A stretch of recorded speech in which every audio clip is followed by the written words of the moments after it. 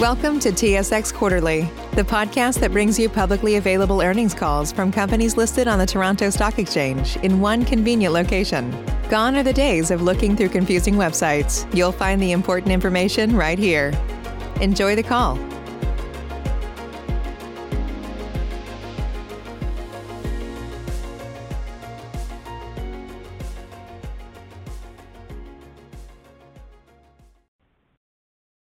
Good morning and welcome to First National's third quarter analyst call. This call is being recorded on Wednesday, October 27, 2021. At this time, all callers are in a listen-only mode. Later, we will conduct a question and answer session. Instructions will be provided at that time on how to queue up. Now, it's my pleasure to turn the call over to Stephen Smith, Chairman and Chief Executive Officer of First National. Please go ahead. Good morning, everyone. Welcome to our call and thank you for participating. Joining me today are Jason Ellis, our President and Chief Operating Officer, and Rob Ingles, Chief Financial Officer. Before we begin, I'll remind you that our remarks and answers may contain forward-looking information about future events or the company's future performance. This information is subject to risk and uncertainties and should be considered in conjunction with the risk factors detailed in our MD&A. First National's results in Q3 reflected strong demand for mortgages in both our single-family and commercial segments and some changing market dynamics. And by that I mean mortgage spreads narrowed quite substantially from abnormally high levels last year, and as a result, our traditionally strong profit metrics reduced despite higher business volumes. Even so, the cumulative growth and positive earnings performance since the beginning of 2021 led our board to declare a special dividend from the excess capital generated over that period. To provide some more detail on these comments, I'll begin with quarterly originations. Company-wide, they were up 10%. We think this is an excellent result given that the third quarter of 2020 was quite strong. Results were also pretty much consistent with our outlook for the third quarter, which was for single-family originations to be comparable to Q3 last year, and success in growing our commercial originations. In fact, single-family originations increased 4% over Q3 last year to $6.1 billion. Generally, seasonality is predictable in the Canadian housing market. However, in 2020, activity after the onset of the pandemic continued to be strong through the typical slower fourth quarter and on into 2021.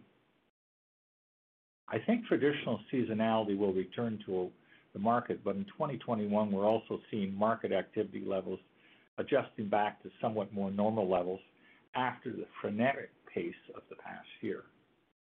That's to be expected and makes our Q3 2021 performance all the more satisfying. What's most important is that First National continues to enjoy strong support in the mortgage broker channel as a result of hard work by our single-family team, supported as always by Merlin Technology. For our commercial team, Q3 was very busy and successful with new originations ahead of last year by 33%. You will recall that we started 2021 slowly, but have more than made up for it in the past 2 quarters. In fact, on a year-to-date basis, commercial originations are 5% ahead of last year. This growth reflects strength in the commercial property markets we serve, and like last quarter, renewed demand for conventional loans that augmented overall volumes. The resulting change in product mix did have an impact on profitability, which Rob will discuss in his remarks. Moving on, mortgage renewals on the single-family side were lower than last year.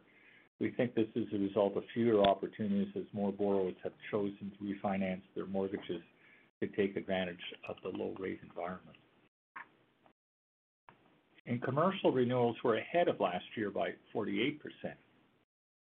This growth was not just about available opportunities, it also reflected the team's ability to maintain long-term relationships by finding the right solutions for borrowers in this market environment.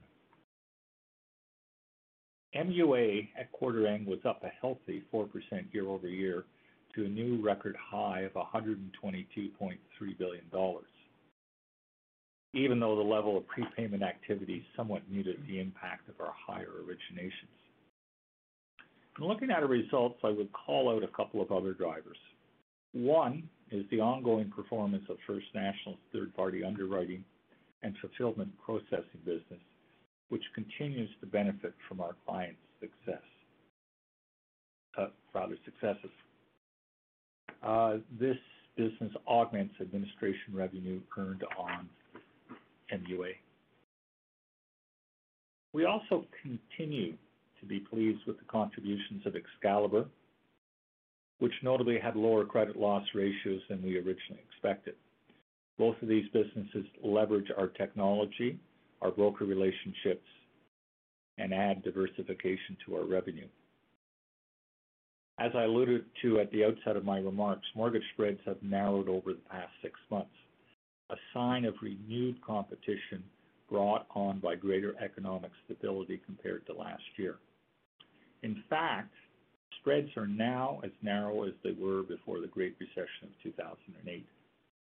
For a commercial business, spreads were 15 to 50% lower than last year, a period when some competitors more or less sat on the sidelines. The result of spread compression was lower revenue and profitability in the quarter, although I must say that comparing 2021 to 2020 is a bit like comparing apples to oranges because of the exceptional results in 2020. Nevertheless, earnings were steady and certainly more than sufficient to support the June increase in our common share dividend, which brought the annualized rate to $2.35 a share. As you know, this was the 14th increase in shareholder payout since First National's IPO back in 2006. Even after distributing at this higher level, our common share payout ratio for the quarter was a healthy and sustainable 75%. As a reflection of the strong performance achieved on a year-to-date basis, our board authorized a special dividend of $1.25 to shareholders of record on November 30th. This is our 5th special in the past 5 years. We take pride in the discipline we show in capital deployment, which is borne out by First National's consistently high return on equity, but also in the fact that when we generate capital in excess of operational needs, we return it to our shareholders. Overall, I'm pleased with the results to date. We are moving towards a post-pandemic future, and our business fundamentals remain strong. Jason will comment on our near-term outlook in his remarks, but I first will turn the call over to Rob for his remarks. Rob? Yeah, thanks, Stephen, and good morning, everyone. This is one of those quarters when growth in MUA, which amounted to about 4% year over year and 3% annualized, did not translate into higher revenue or profitability. The effect of narrow mortgage spreads, some other dynamics in the commercial mortgage market, each had a more significant impact on our financial results. Now, looking at Q3, revenue declined by 5% year over year. Most of this was the change with the result of lower revenues on placement transactions. Per unit revenues were affected by mortgage spread compression as well as changes in commercial product mix. The Q3 mix consisted of a greater proportion of uninsured commercial mortgage origination than in 2020 and a reduction in the average mortgage terms of our origination in the quarter, again compared to last year's quarter. Most significantly, the mix change featured a shift in borrower demand in favor of 5-year mortgages at the expense of 10-year money. A year ago, when we were doing more 10-year business as borrowers locked in historically low rates. Placement fees are directly linked to the term of mortgages, and as such, all else being equal, 5-year mortgages provide approximately 50% lower revenue on a per unit basis. Of course, a 5-year mortgage is a renewal opportunity in 5 years. The impact of this shift in term was magnified by our funding strategy. In the latest quarter, fewer commercial mortgages were funded through sale to institutional investors in favor of the superior economics of our own securitization through NHA MBS. We traded placement fees today for future net securitization margin. The value of the securitization is only recognized in income over 10 years, as opposed to a placement where much of the value is recognized in the current period. It's a case of doing business now and profiting later. Another factor in placement fee math is the Excalibur origination. Volumes increased significantly, but with short mortgage terms of 1 to 3 years, placement fees per unit earned are lower than a 5-year mortgage. Partially offsetting the placement fee dynamic was growth of 15% in net interest on securitized mortgages. This was a result of a 4% year-over-year growth in the portfolio, the addition of wider spread prime mortgages securitized in prior quarters. However, higher single-family prepayment speeds partially offset these positive developments. First National also registered 12% growth in mortgage servicing income due to growing MUA and our third-party underwriting and fulfillment processing business. Now turning to quarterly expenses, they were generally higher than a year ago, reflecting growth and capacity expansions to support our broader business platform. As you might imagine, a natural byproduct of higher single-family origination volumes was a year-over-year increase in brokerage fees. What's important is that unit broker fees were generally steady between the third quarters of 2021 and 2020. Salaries and benefits expense increased 22%, or by about $8.5 million, as FTE increased by 35%.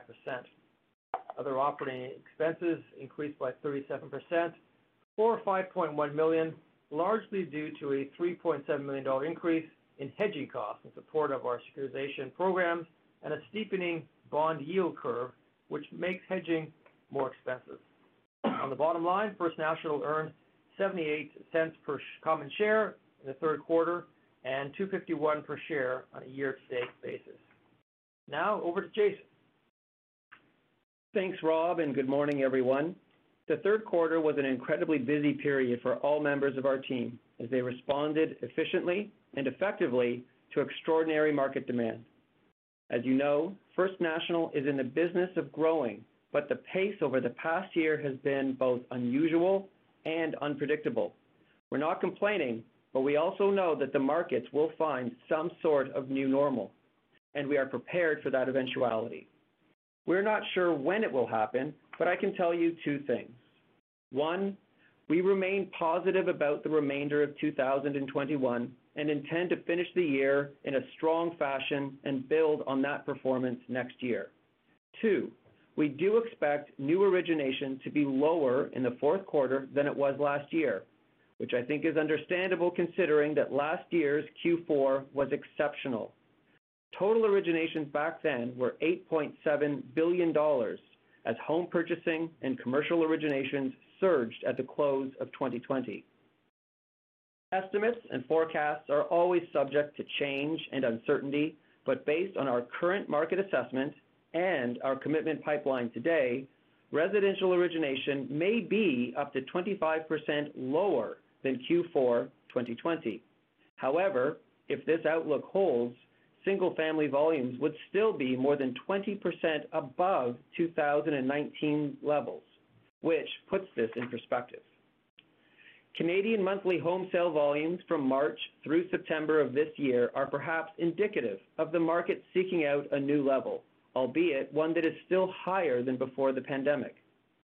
We're not going to get so granular in our short-run growth forecast for commercial, but again, I would remind you that fundings in Q4 last year were very strong at $2.7 billion, and more than half of that business closed in December of 2020 alone. This year, our commercial business is also coming off back-to-back quarters of healthy volumes, and we feel it will remain strong in Q4 of 2021.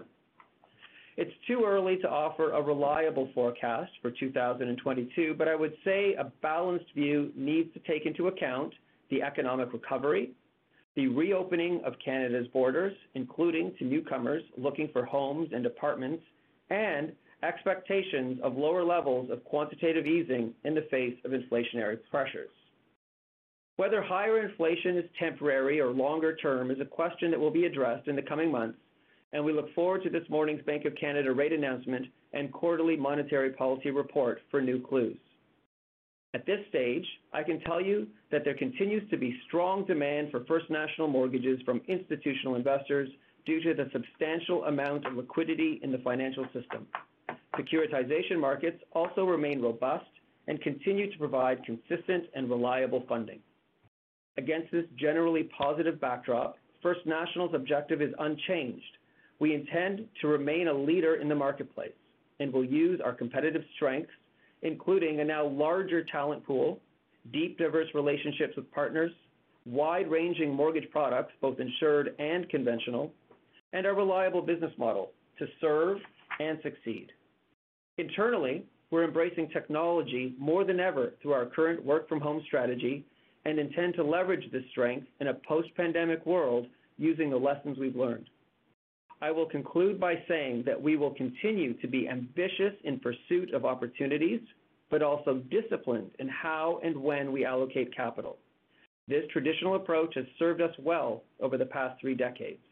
And while we're looking to the future, we will be rewarded today by the fact that First National will continue to generate income and cash flow from our servicing and securitization portfolios, together amounting to over $120 billion, and the value inherent in our single-family renewal book.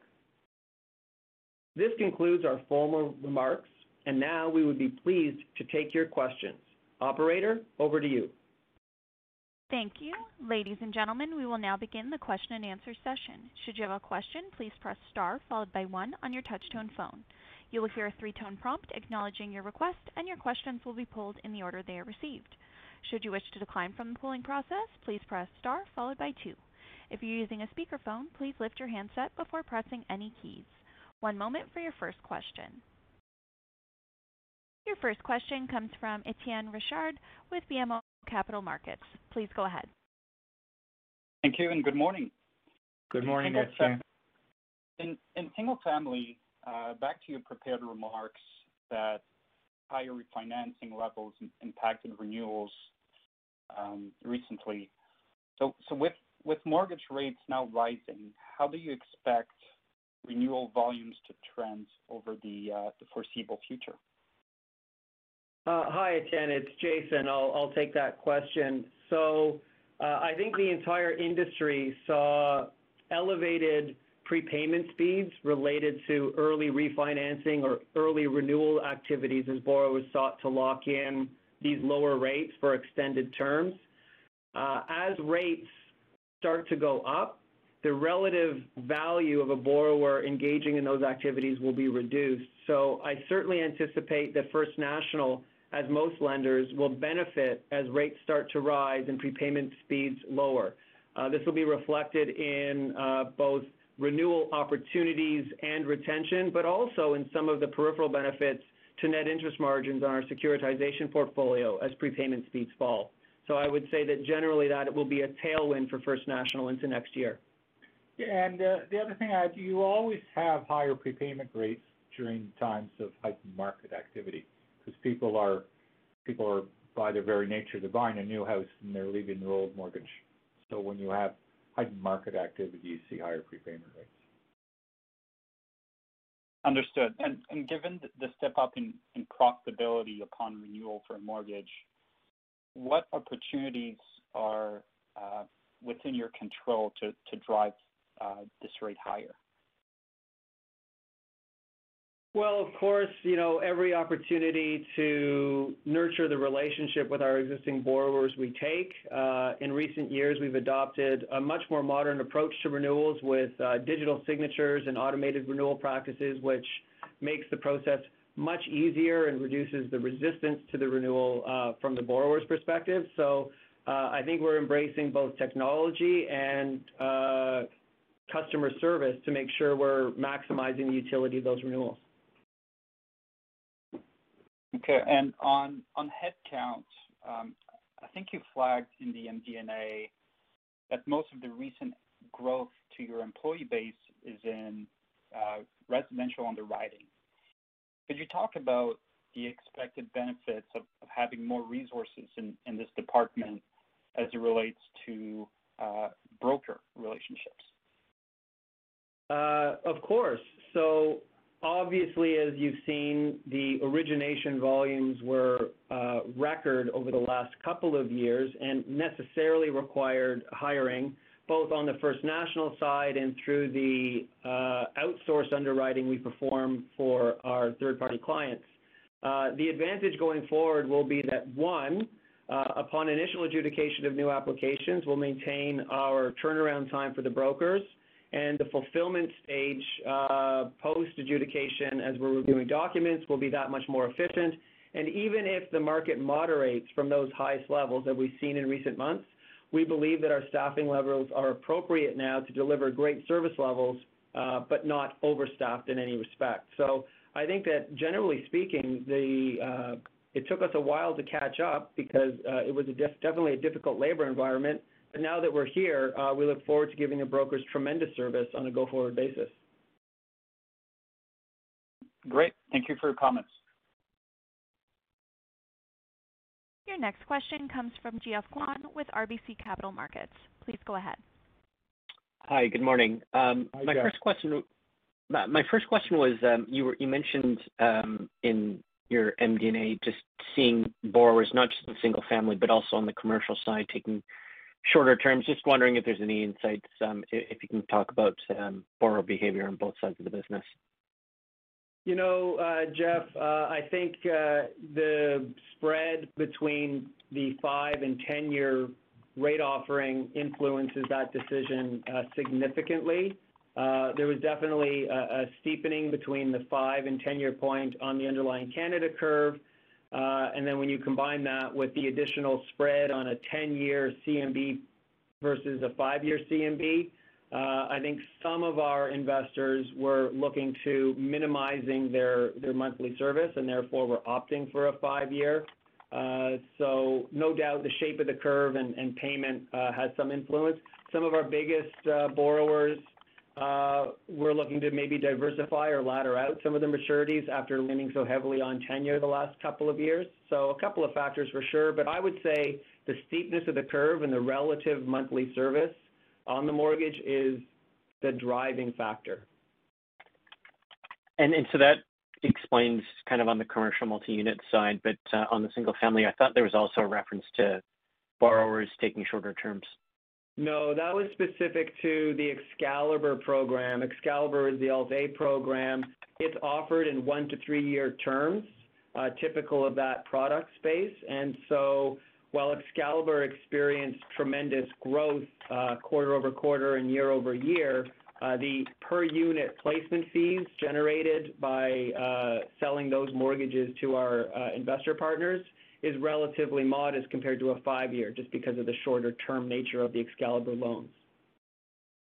Okay, got it. So it's just a mix issue as opposed to That's borrowers right. within a segment. The traditional prime space continues to be dominated by 5-year terms, has always been and likely will continue to be. Jeff, the single-family borrower, if he's going to play the curve, which a lot of borrowers are doing, is to take a floating rate. And actually, right. the floating rates, there's quite a bit of curve right now between a floating rate mortgage. I think you get rates in the low with a 1 handle, and 5 years are in the 2 handles. So there's quite a bit of curve there. Okay. On the commercial multi-unit residential side, can you kind of talk about what you're seeing right now from a competitive dynamic, and if that's changed from, I don't know, say the past 6 to 12 months? Hi, Jeff. It's Jason again. Yeah, we've definitely seen a resurgence in competitive pressures in the space, not unlike our experience some time ago now following the global financial crisis. There was a period where something of a vacuum opened up post or in the early stages of the pandemic, and the ability to originate CMHC multifamily mortgages at historically wider spreads was available to us. There's absolutely no question in recent months and even quarters we have seen a return to the market of both traditional and even a number of new participants in the CMHC multifamily space. So there's no question there is enhanced competition, and as a result, we've seen that reflected in our average origination spreads. Yeah. Our competitive advantage in that area comes from that we've been in it forever. And in tough times, like we didn't step away in March, April, May, June, July last year. We were there. And the other thing is we have a very good, what I would say would be a mezzanine bridge financing program that would be that we get a lot of borrowers coming to us just because of ease of execution. So they need a sizable loan to bridge till they get the CMHC financing. That could be 6 or 8 months, and we can do that quickly and efficiently. Our competitors are either made potential to DSIBs, where that whole process is very fraught, uncertain, not too sure how long it takes, or some of our other competitors who just have very much a takeout product. I'd say by our assessment, Jeff, our share of the CMHC multi-market has not been impaired by this renewed competition. Unfortunately, it's just simply had an impact on, I think, market pricing. Got it. And just my last question is just more from a broader perspective on single-family residential. You talked about the higher refinancing activity, and I just kind of think to the U.S. I mean, that's one of the things that down there, people, whenever rates go down, people refinance because there's not really much in the way of penalties. But we have the prepayment penalties in Canada.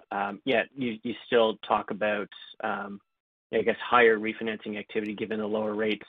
I'm just trying to understand: is this a function? How much of it is coming from people that are say getting a new home and already have an existing mortgage versus people that are just trying to take advantage of rates, whether or not it's to lower the payments or whether or not it's to pull equity out of the home?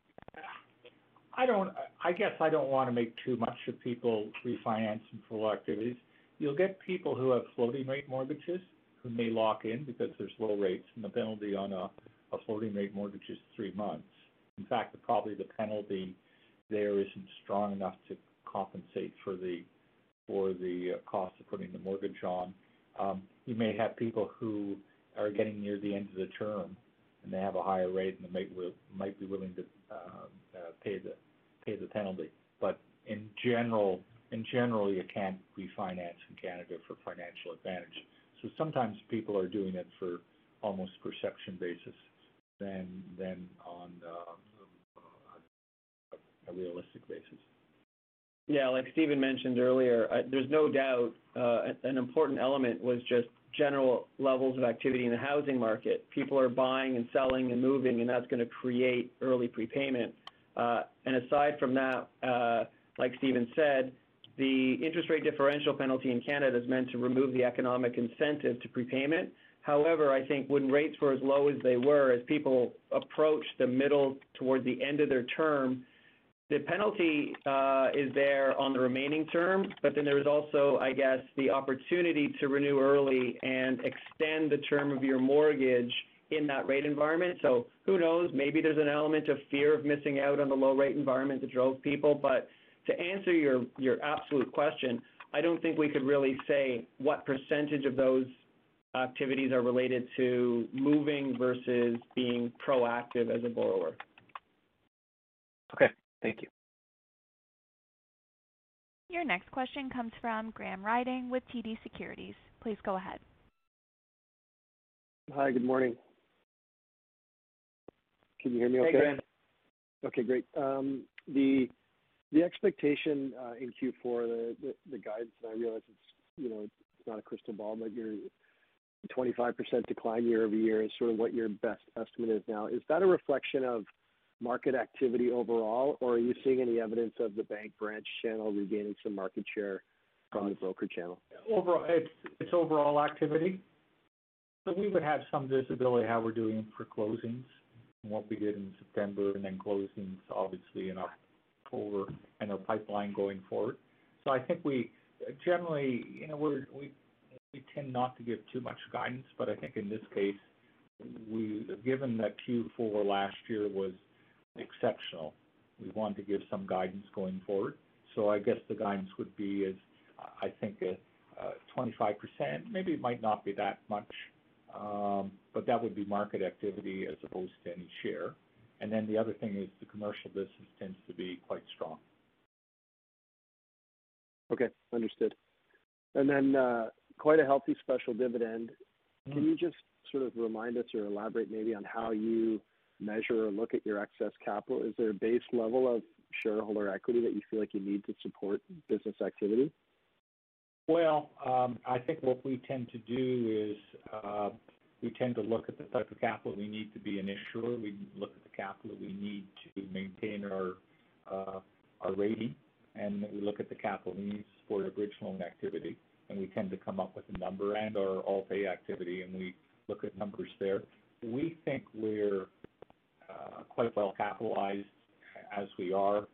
In fact, we had discussions that we probably had room for even more of a special, but we thought we'd keep it at this level. I think the key that probably like to remind all investors is that we have myself and Maury Tawes own 75% of the business. We have a situation here where the management and the shareholders are very aligned, and so if we can't put the capital to good, efficient use, we think it's important to return it to the shareholders. Consistently, our ROE has been in the 40% range, and if we can't get good returns, we give it back to the shareholders. On the basis that if we do get an opportunity, the shareholders are there, of course, to support going forward. Okay, understood. In fact, I would argue to any investors who are public investors is that actually, if you want to be aligned, you want to be in line with people who, with companies that who do have actually strong shareholders, because they tend to be very focused on efficiency of capital, and which Maury and I are. Okay, great. And then operating expenses were elevated this quarter. I know you mentioned hedging costs were one factor. Is that something that you expect is going to persist with your sort of outlook for securitization activity and the yield curve? Hey, it's Jason. Yeah, so just the simple math of being short a 5-year Canada bond as a hedge against a 5-year mortgage commitment, and then the offsetting repo at the shorter end of the curve. I think that that dynamic was probably at its relative steepest over the last quarter. As the Bank of Canada gets closer to increasing the short term, I think we'll see a reduction in that carrying cost of the hedge program. As far as the scale of the outstanding hedging activity, always a function of our decisions around our funding strategy. Are we securitizing more? Are we placing more with institutional investors and so on? So difficult to say definitively, but I think that the carrying cost of that hedge program will be, the same to modestly lower going forward, all else being equal. Okay, that's helpful. Thank you. Ladies and gentlemen, as a reminder, should you have any questions, please press star 1. Your next question comes from Jaeme Gloyn with National Bank. Please go ahead. Yeah, thanks. Good morning. Good morning, First Jamie. question is on kind of what you talked about with consumers taking the variable rate mortgage and looking at that product, and you're seeing it across all players. Can you give us a little bit more color as to how that impacts placement fee margins on your end, or revenue per unit on your end for a variable rate single family mortgage versus a fixed rate? There's really not a material difference in terms of placement fees. I mean, in the spectrum of placement fees, some investors on the fixed rate side might have a more dynamic purchase price based on the relative spread environment, but for the most part, our investors are buying mortgages or committing to purchases at the point of commitment. so that whether it's a fixed rate or adjustable rate mortgage, the placement fee is generally the same. So I think that as the shift in origination changes between fixed and floating, the placement fees should be really quite comparable. Okay, great. In terms of the dividend payment, nice juicy special this time around. What's the thought process around not increasing the regular dividend at the same time, or how are you thinking about that regular dividend in the context of 2022 outlook? Well, that's a really good question, and it prompted a lot of discussion at the board yesterday because we've had specials 5 years in a row now, and we've generally had a target. We've generally had a target of 60 to 70%, and I think it just reflects a little bit of conservatism of you never want to be in a position when you're where you have to lower your dividend or cut your dividend. So we've had a conservative payout ratio given the stability of our earnings. So there is some discussion within the board, and I think nothing's been landed on as to whether maybe we increase that range. So we're 60 to 70. Is there capability that we could increase from 70 to 80, say that is the new range? But that hasn't been decided yet. So and there's a view, I guess, how do investors look at your stock? I think to some extent, some investors say, hey, you always get a regular special at First National, so they look at it together. But often when you're looking at metrics, of course, the specials aren't taken into account. So we probably think there's probably some room for maybe changing that range, but we haven't landed on anything yet. Okay, good color there. Last one for me, just in terms of the Excalibur program. I guess two parts to this. First part is the outlook that you're talking about on market driven for Q4. Are you able to provide any granularity on Prime versus Excalibur product? And then the second part of the question is around funding of Excalibur mortgages. These are, I guess, entirely sold to institutional investors at this point, but do you have a view on RMBS as we're seeing other players set that type of a funding vehicle up and be fairly successful? Yeah. So we would, I think relatively speaking, our Excalibur program is going to perform better than our Prime program because the Excalibur is not quite as tied to housing sales. And at the same time, Excalibur is something we have gotten into in the last 3 years, and we just opened up in Western Canada. We're not in Quebec. It was a business we were in 15 years ago prior to the financial crisis. And what we're finding is we're getting huge take-up just because of the breadth and depth of our distribution platform and our reputation for service and technology. So we're seeing, I think, that is going very strongly. So, and then on the funding of that, we have a diverse funding sources for that. We have a range of institutional investors, but we also have securitization for that. So we balance that, as we do on our Prime products, between securitizing ourselves or selling to institutions. And just to add to that, with your reference to RMBS, yes, of course, we watch closely the activities over at Home Capital with their classic RMBS program. We're quite encouraged by their last transaction, and we'll continue to keep a close eye on RMBS as an additional source of funding diversification for the program. Great. And sorry, Stephen, just one follow-up on your response on the first part of the question where you said that Excalibur maybe not so much tied to housing sales. Can you sort of expand upon that and what you think the big drivers of Excalibur are, or maybe that product in general?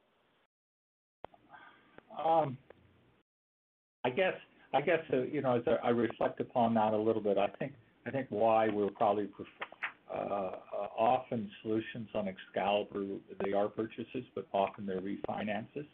And they refinances to reflect situations where people don't qualify for a mortgage where you can approve your income. So it's not just necessarily a sale, it's often personal circumstances of the individuals. I think the biggest thing that is driving our Excalibur business is that I think we're really just in growth mode.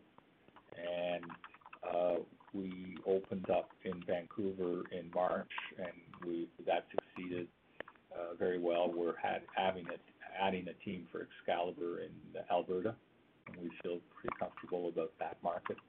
I don't know whether we're going to open up in Quebec in the next year, but there's certainly a market. So we just I think it's more an issue. We just had a lot of room there to grow. Yeah, got it. Okay, thanks very much. Thanks a lot, Jamie. There are no further questions at this time. Mr. Smith, please proceed. Good. Thanks very much, operator.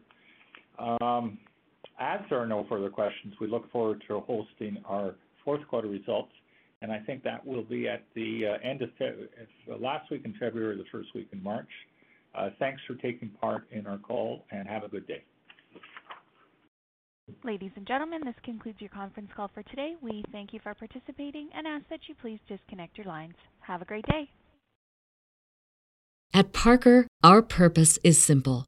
We want to make the world a better place by working more efficiently, by using more sustainable practices, by developing better technologies. We keep moving forward. With each new idea, innovation, and partnership, we're one step closer to fulfilling our purpose every single day. To find out more, visit parker.com/purpose. Parker, engineering your success.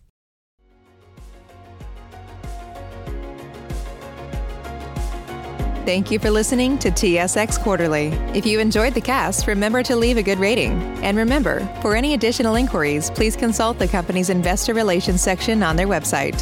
See you next time.